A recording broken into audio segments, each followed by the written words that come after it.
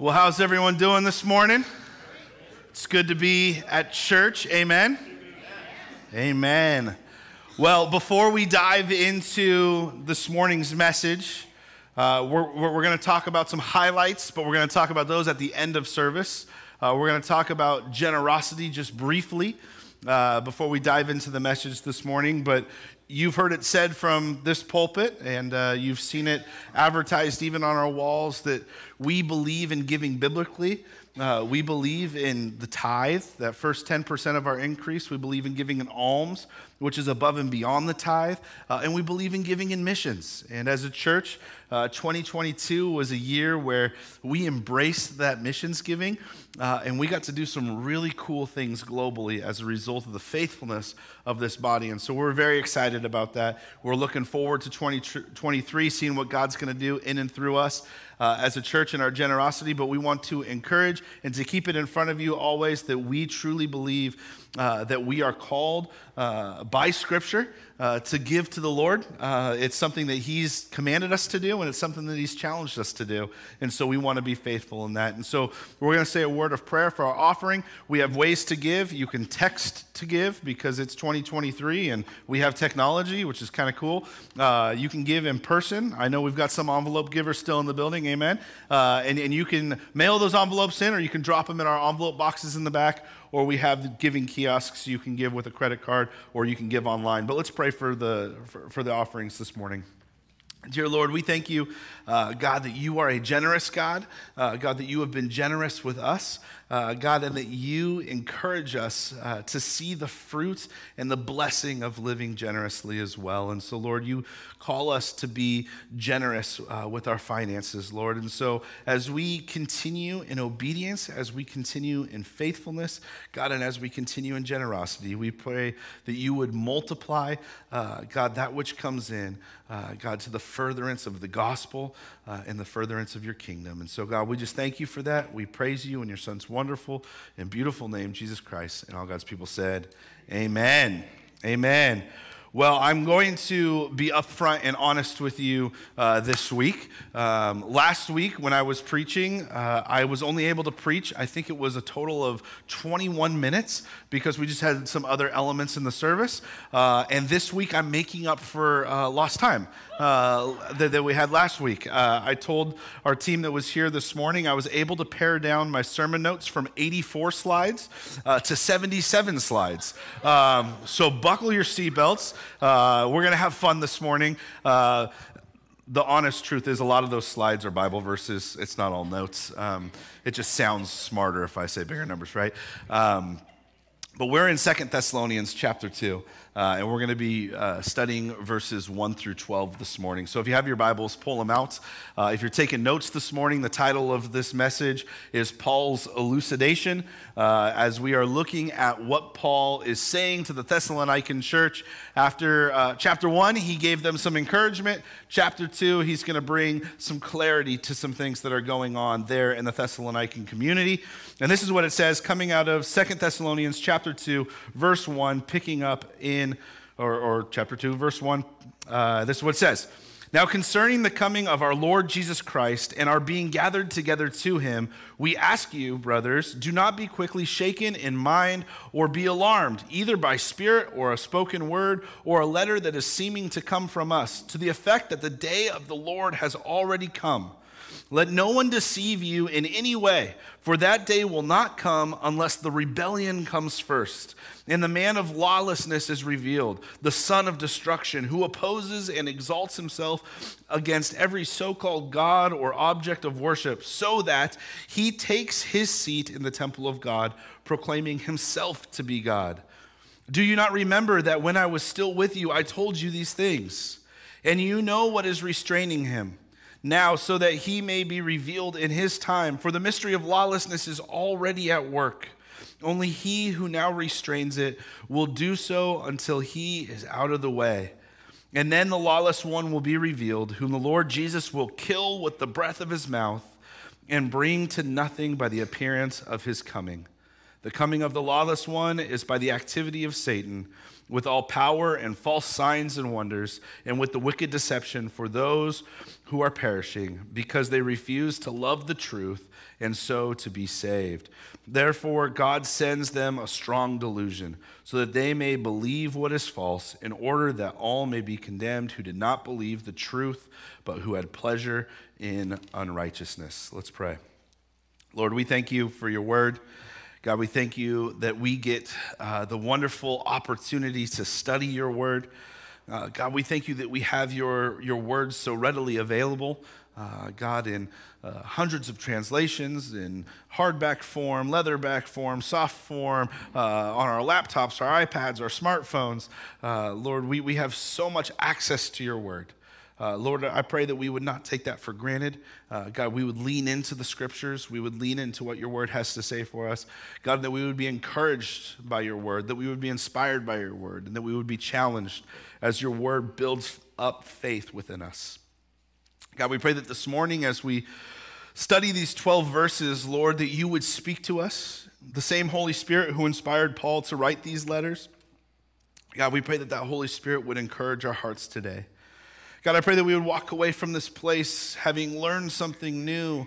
God, a nugget of truth that we can take and run with. God, I pray that we would be transformed in our thinking. God, and that we would leave this place different than when we came in. God, I pray that these would not be my words, but God, that your perfect word would ring true, Lord, and that we would truly experience your presence as we study your word. God, we pray all these things in your son's wonderful and beautiful name, Jesus Christ, and all God's people said, amen, amen. By way of some background context to this letter that Paul is writing to the church there in Thessalonica, you might remember that the letter that Paul wrote, 1 Thessalonians, Paul's teaching spoke of Messiah's return as the king. For 1 Thessalonians chapter 5 speaks about the day of the Lord and some things that happen at the end of days. We actually spent several weeks going over eschatology and the study of the end and the different schools of thought when it comes to the last things. And so Paul, in this letter to the 1 Thessalonians, he wrote about these things. Paul holds a view that the harpazo, which is the Greek word for violently snatching up that we have as the rapture, Paul holds a view that the harpazo happens pre-wrath of God. The Thessalonians were encouraged in 1 Thessalonians to wait for the blessed hope with great patience, and Paul even commends them in this letter in the opening that they have great patience of hope. But in the in-between time of Paul writing the first letter and Paul writing the second letter, false teachers have risen up in Paul's absence, and these false teachers were most likely Judaizers, those who were of the Jewish faith, who were seeking to undermine the Christian teaching and undermine Paul's very words. And Paul tells us here in this first couple verses that there was a letter or letters that had been forged in the name of Paul, claiming his authorship, that were circulating amongst the Thessalonian church, and that it was teaching false doctrine. And so Paul is going to oppose that, and Paul is going to bring some correction to that. And Paul, catching wind of this, he seeks to set the record straight on all these things. And we get this, 2 Thessalonians chapter 2, verses 1 through 2. It says, "Now, brethren, concerning the coming of our Lord Jesus and the gathering together to him, we ask you not to be soon shaken or troubled in mind, either by spirit or by word or by letter, as if it is from us, as though the day of Christ has already come." You see, the Thessalonian church was in a frenzy because this letter and these false teachings that were going around were telling the church in Thessalonica, you missed it. Christ has already returned. You are experiencing tribulation, and you missed the kingdom. And as a result, life's going to suck for you. There is no hope. And Paul is frustrated about this. We can see in Paul's letters, we can see in the book of Acts, when false teaching starts going around in the name of Paul, Paul says, don't slap my name on that. That's false teaching. And he comes very aggressively against it. And so this portion of this letter, Paul is going to address these things very clearly. Paul wants to give us clear understanding that the day of the Lord has not come, and he has clear vision of when it is going to come and what will occur. Paul uses in verse 1 two Greek phrases, parousia and epinigog, which is the return, the gathering, and the receiving unto oneself. And so Paul talks about when Christ returns, he is also going to gather the church to him.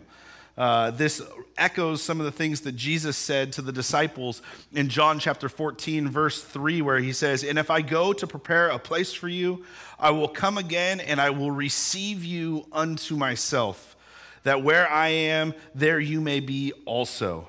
Another Greek word that we see here is paralambano, which literally means to receive to oneself, to call one to the presence of an individual. And so Paul is very clear in saying that Jesus is going to return and he's going to call the believers to him. And there are some things that need to occur before the day of the Lord comes, and they contain these things. It could be argued that Paul sees the return of Christ and the gathering of the believers as something that occurs after tribulation. However, Paul's words in 1 Thessalonians seem to be at odds with the view that Christians and those who are in the church are going to go through the wrath of God, as we see in 1 Thessalonians chapter 5, verse 9. Paul says, "For God did not appoint us being the believers, us being the church, to wrath, but to obtain salvation through the Lord Jesus Christ." 2 Thessalonians chapter 2, verses 3 through 8 also paint a picture, as we're going to look this morning in depth at those 5 verses, of a pre-tribulation view of the rapture of the church and what that means for the believers, not only in the first century in Thessalonica, but what it means for us as believers today. If you're still in your Bibles in 2 Thessalonians, we're going to read now verses 3 through 8 of the second chapter. It says, "Let no one deceive you by any means, for that day will not come unless the falling away comes first. And the man of sin is revealed, that son of perdition, who opposes and exalts himself above all that is called God or that is worshipped, so that he sits as God in the temple of God, showing himself that he is God. Do you not remember that when I was with you, I told you these things? And now you know what is restraining, that he may be revealed in his own time. For the mystery of lawlessness is already at work. Only he who now restrains will do so until he is taken out of the way. And then the lawless one will be revealed, whom the Lord will consume with the breath of his mouth and destroy with the brightness of his coming." Paul lays out kind of a course of events, a sequence of events that are going to occur before the day of the Lord, the glorious return of Jesus, when he comes to set all things right, when he destroys the rebellion of wickedness. Jesus talks about, or Paul talks about Jesus killing this man of lawlessness with the breath of his mouth. Paul sets a sequence of events, 3 points, 3 signs or events, and they lead to potentially 3 questions that we're going to look at this morning. And the 3 things that Paul lays out in verses 3 through 8 is there's a thing that is called the apostasy, or the Greek word, the apostasia. He talks about the man of lawlessness, the man of sin, the son of perdition. And then the third thing he talks about is the restrainer. And so what we're going to do this morning is we're going to spend the next couple minutes looking at what is the apostasy, what is the man of lawlessness, and what is the restrainer. We're going to look at their importance. We're going to look at their New Testament and Old Testament types and pictures. And we're going to digest what Paul has to say to the church in Thessalonica. And then we're going to look at what that means to us as well.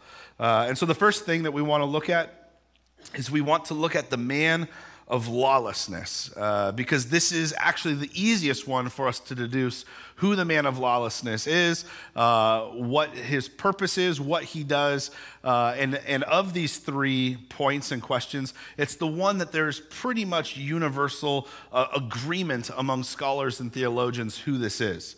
The other 2, there's some debate, there's some argument, and there are very smart people who come and land on different points. And I will present all of those this morning and potentially point you where I land, but I think it's going to make sense as we go through all of this. But first and foremost, the man of lawlessness is clearly the Antichrist. He is the beast of Revelation. He is the one who is going to oppose the church and who is going to oppose God and is going to lead humanity in rebellion against God. Some other ideas that exist within theological circles, there are those that believe the man of lawlessness is Nero, who was an emperor in Rome during the 60s AD. Nero was a pretty bad guy. If you've heard of Nero or if you know any of the things that Nero did, Nero was quite wicked. He persecuted the church greatly.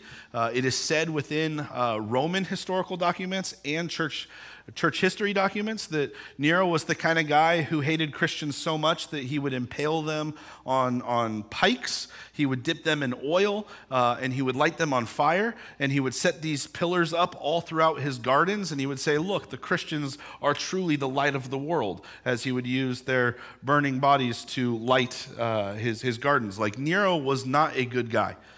He hated Christians, and he seemed to hate a lot of other groups. But the early church very much faced opposition from Nero, and there are those that believe Paul is specifically referring to Nero here as the man of lawlessness who is in rebellion against the things of the Lord. We really don't think it's Nero. I say we, and the majority of theologians do not believe it is Nero, as Nero died, and the church was still going through all these kind of things, and Nero doesn't fit all of the details that are given to the Antichrist throughout Scripture. Others would believe that the man of lawlessness refers to the body of Jews that were there in Thessalonica who were opposing Paul and who were spreading this letter in his name. But that idea doesn't have much weight behind it in the scholarship. Others would say that the man of lawlessness just refers to the many antichrists that have come and that are coming and that will come in the future, as we see in 1 John chapter 2, verse 18, where it says, there are many antichrists already among you, the spirit of Antichrist. It is an anti-God, anti-Jesus sort of movement within humanity. What is pretty clear from the text and what most scholars would believe is that the man of lawlessness is none other than the prince who causes desolation that is referenced in Daniel chapter 9. Daniel chapter 9, verses 24 through 27 refer to a time after Messiah is revealed, and a Messiah will be revealed, but then will be taken away. And in that intermediate time before Messiah returns, there is a prince that will rise up that will cause the abomination of desolation in the temple, and there will be some wicked things that occur. And the Jews, at the time of receiving Daniel's words, they began to look for the signs. Who is this man who will cause the abomination of desolation? Who is this prince who seeks to oppose Yahweh? And so what the Jews and what the early church were able to deduce is that there were some patterns and pictures throughout Jewish history. The first being about 200 years after Daniel writes this, there is a man by the name of Antiochus Epiphanes. He is the king of the Seleucid Empire, and he invades Israel, and he fights against the priesthood, and he sacrifices a pig on the altar of Yahweh, which to the Jews, that is an unclean animal. This is something that defiled the temple. It is known as the abomination of desolation. And as a result of this, we get something called the Maccabean Revolt. And there's a holiday that's celebrated by Jews to this day called Hanukkah. As a result of this whole story, you can read about it in 1st and 2nd Maccabees, which are some very interesting historical books.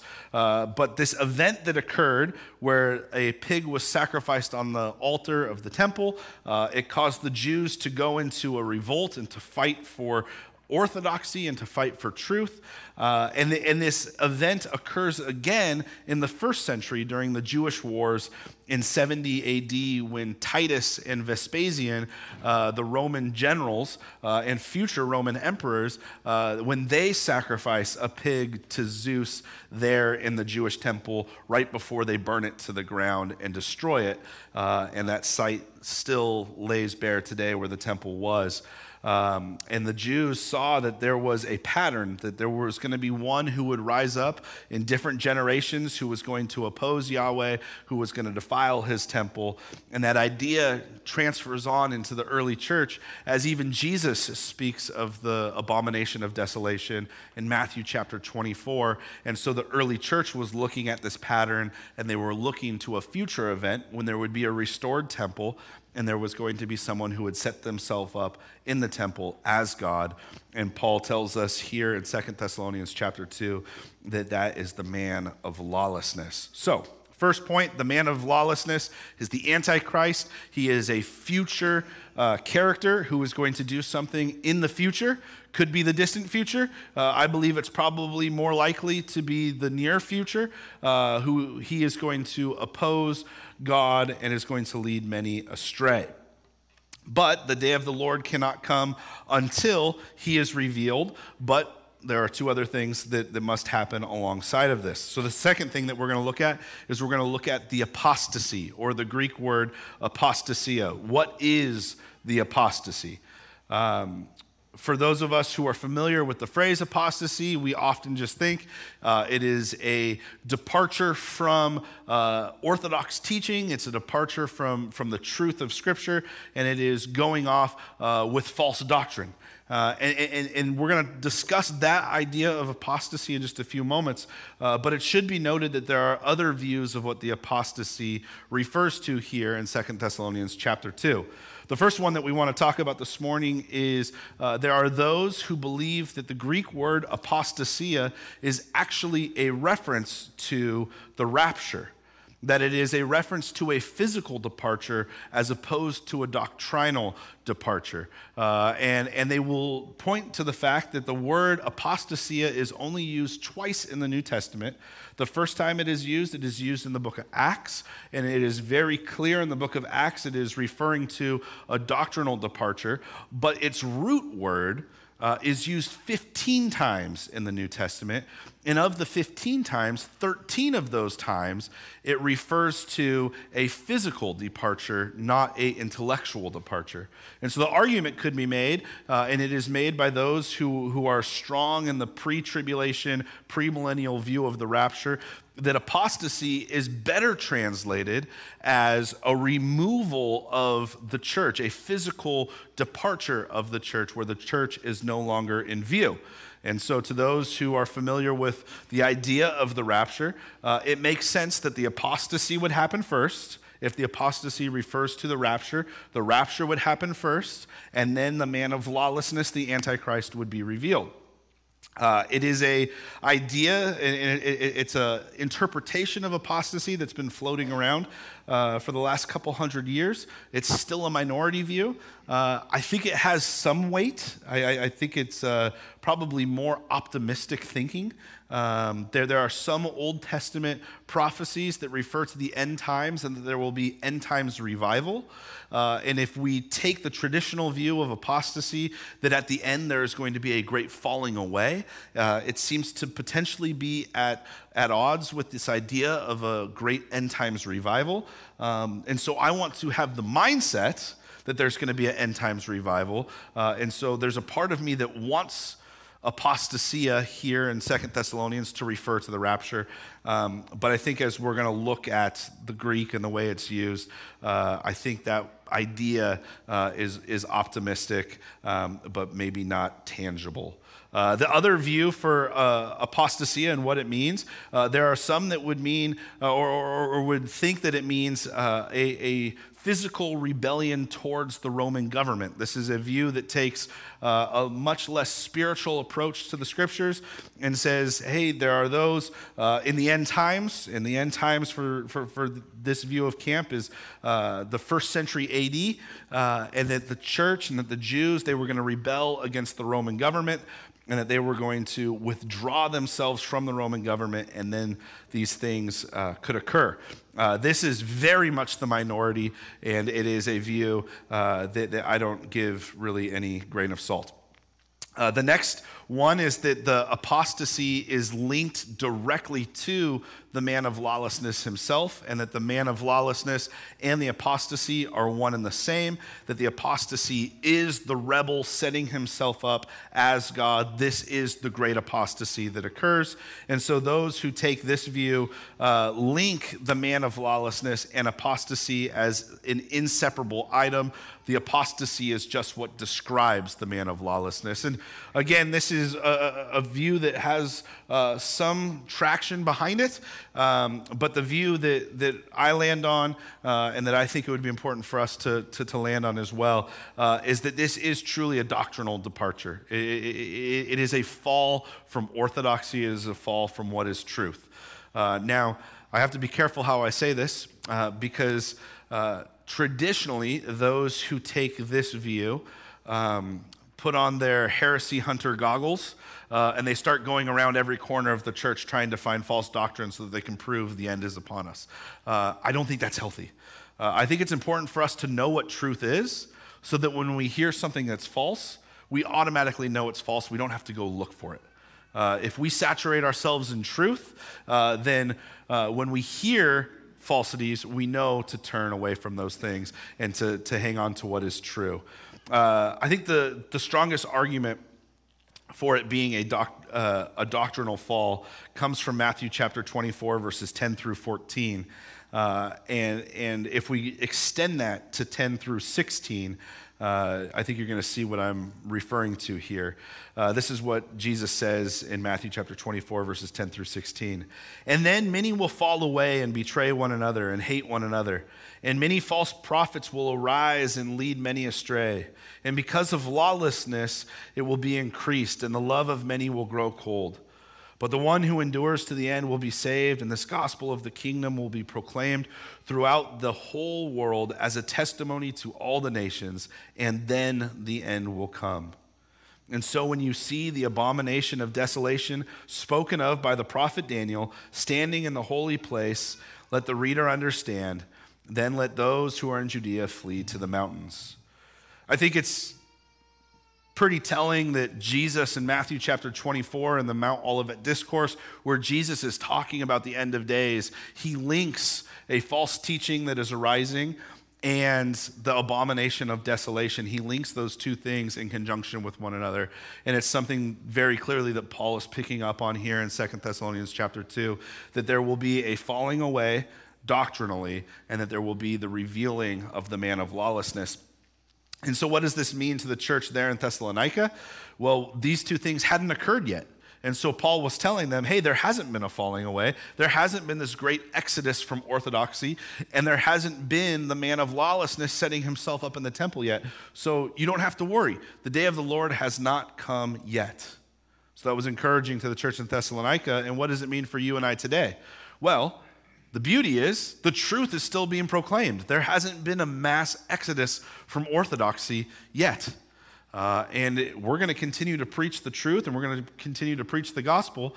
And as long as we do that, we hope to stave off mass exodus from orthodoxy. We want to see truth being taught and false doctrine being suppressed. And it is clear that apostasy has not yet occurred, and in conjunction with that, the man of lawlessness has not set himself up yet. And so the day of the Lord is not yet upon us as well. The third thing that we want to look at this morning, and this is the one that is probably going to take the most time, and before this week when I was studying for it, I would have said this was the one that was the easiest to identify.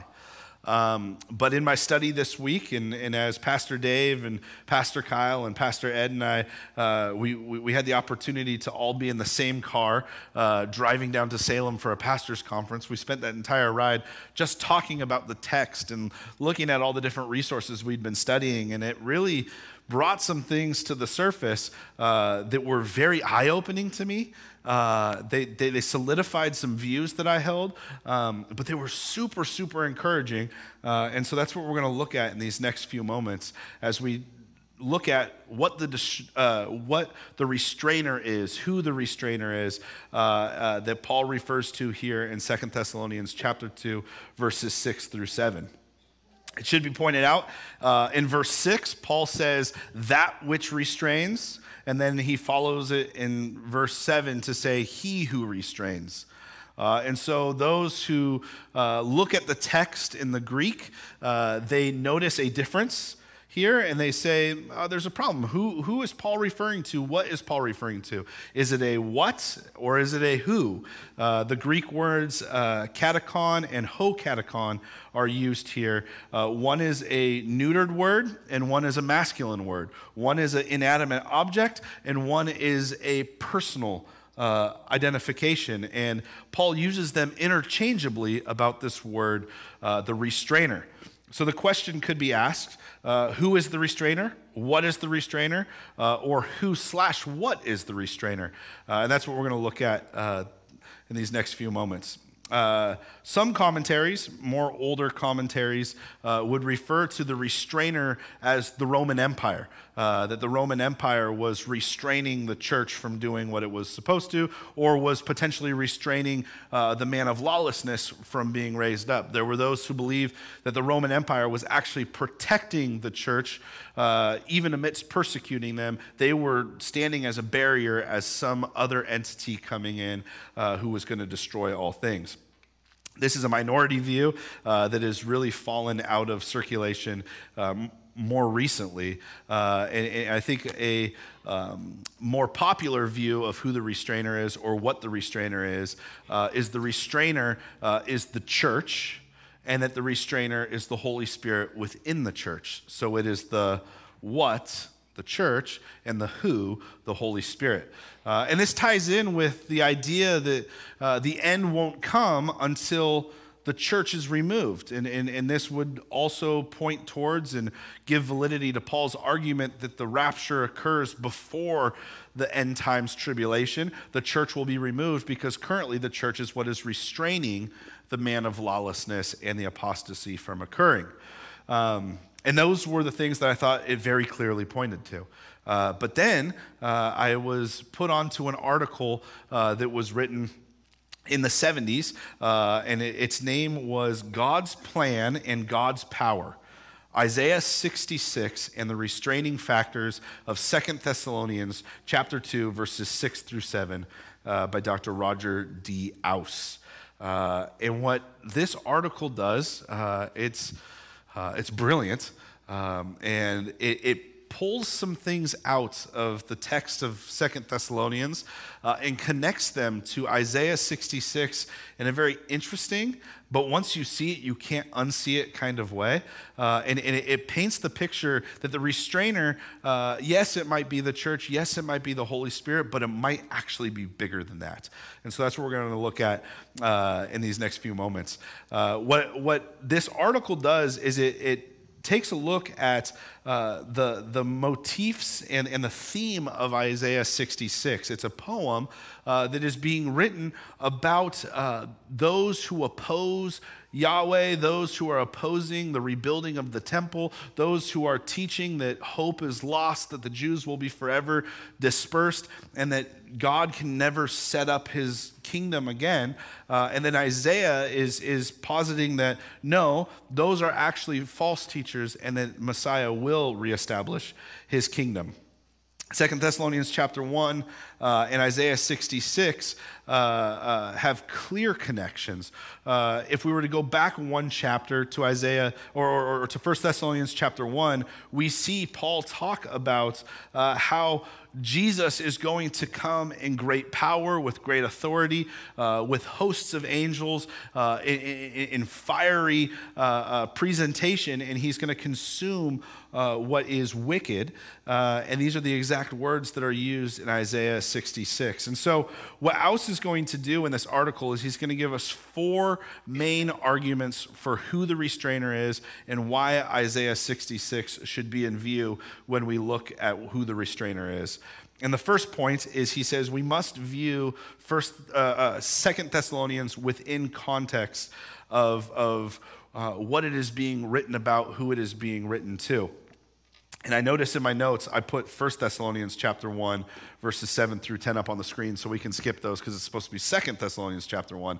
And so if you have your Bibles, flip back one page to 2 Thessalonians chapter 1, and I'm going to read verses 7 through 10 for us real quick. This is what it says, 2 Thessalonians chapter 1, verses 7 through 10. And to give you who are troubled rest with us when the Lord Jesus is revealed from heaven with his mighty angels in flaming fire, taking vengeance upon those who do not know God and on those who do not obey the gospel of our Lord Jesus Christ. These shall be punished with everlasting destruction from the presence of the Lord and from the glory of his power.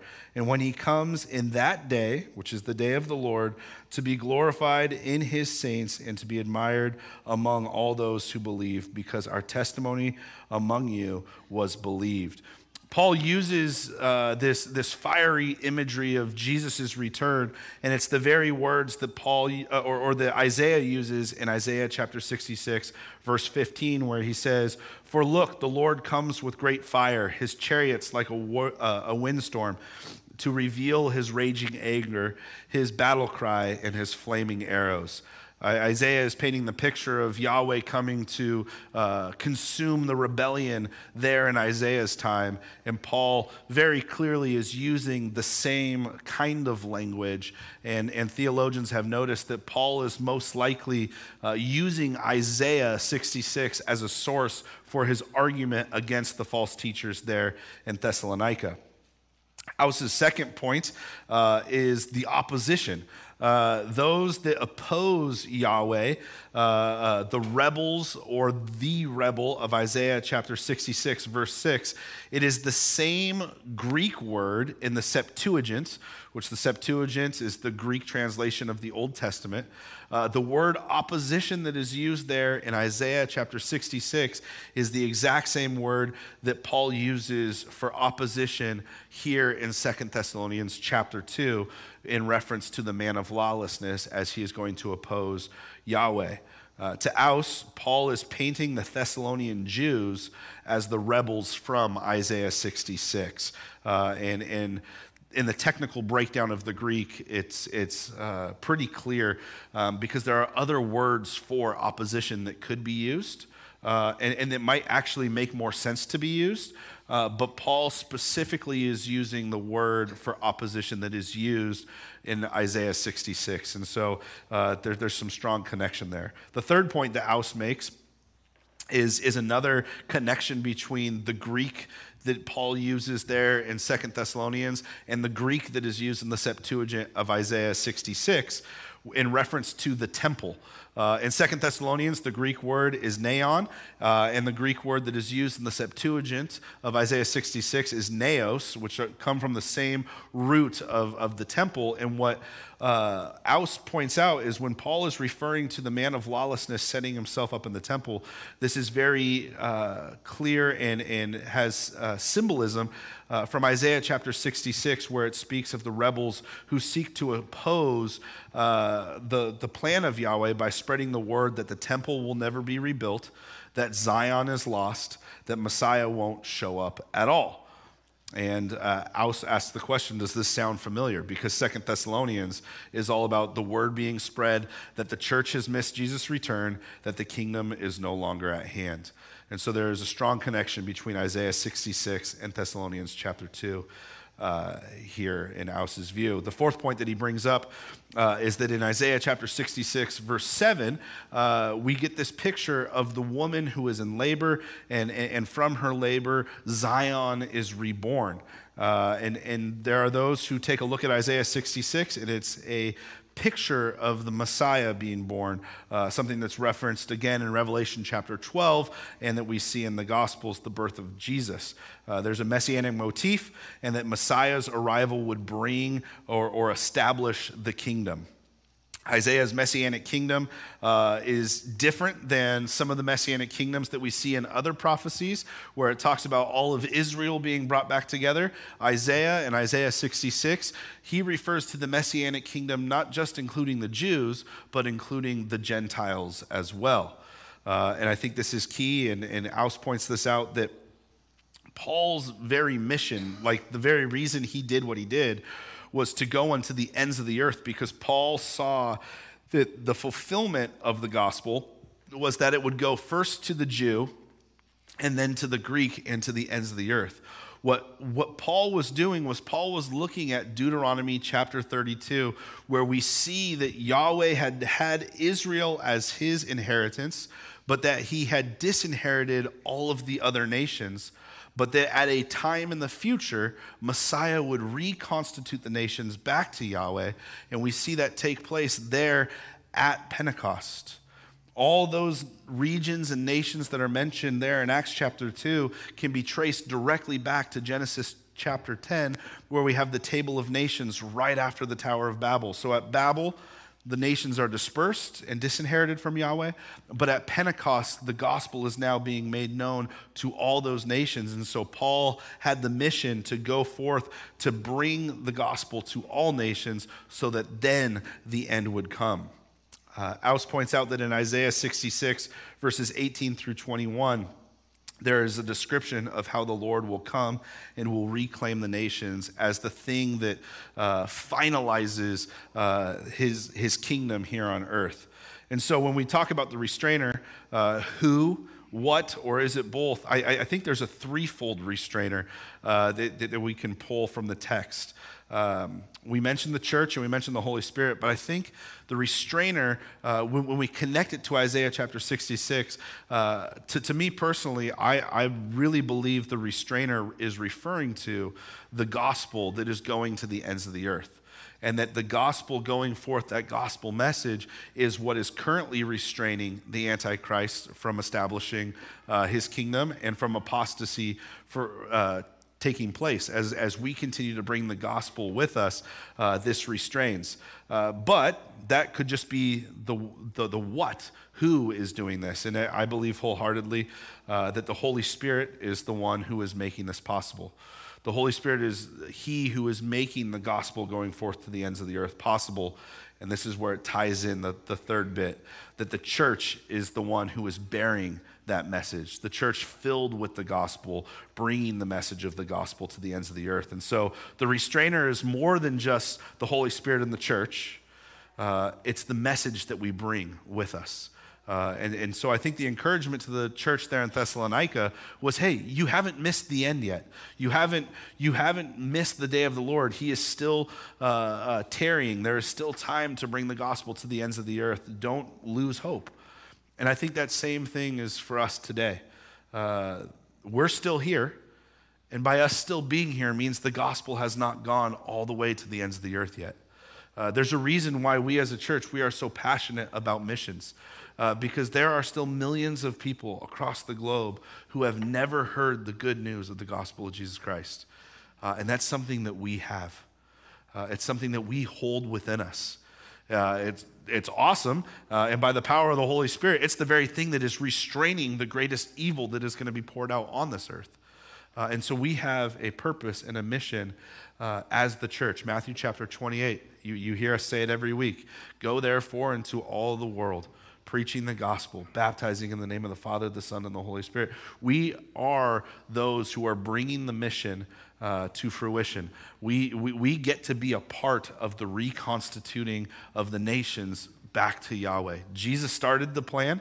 Jesus, his death and resurrection and his ascension and what occurred at Pentecost, it kickstarted the mission, but we are still on that mission today.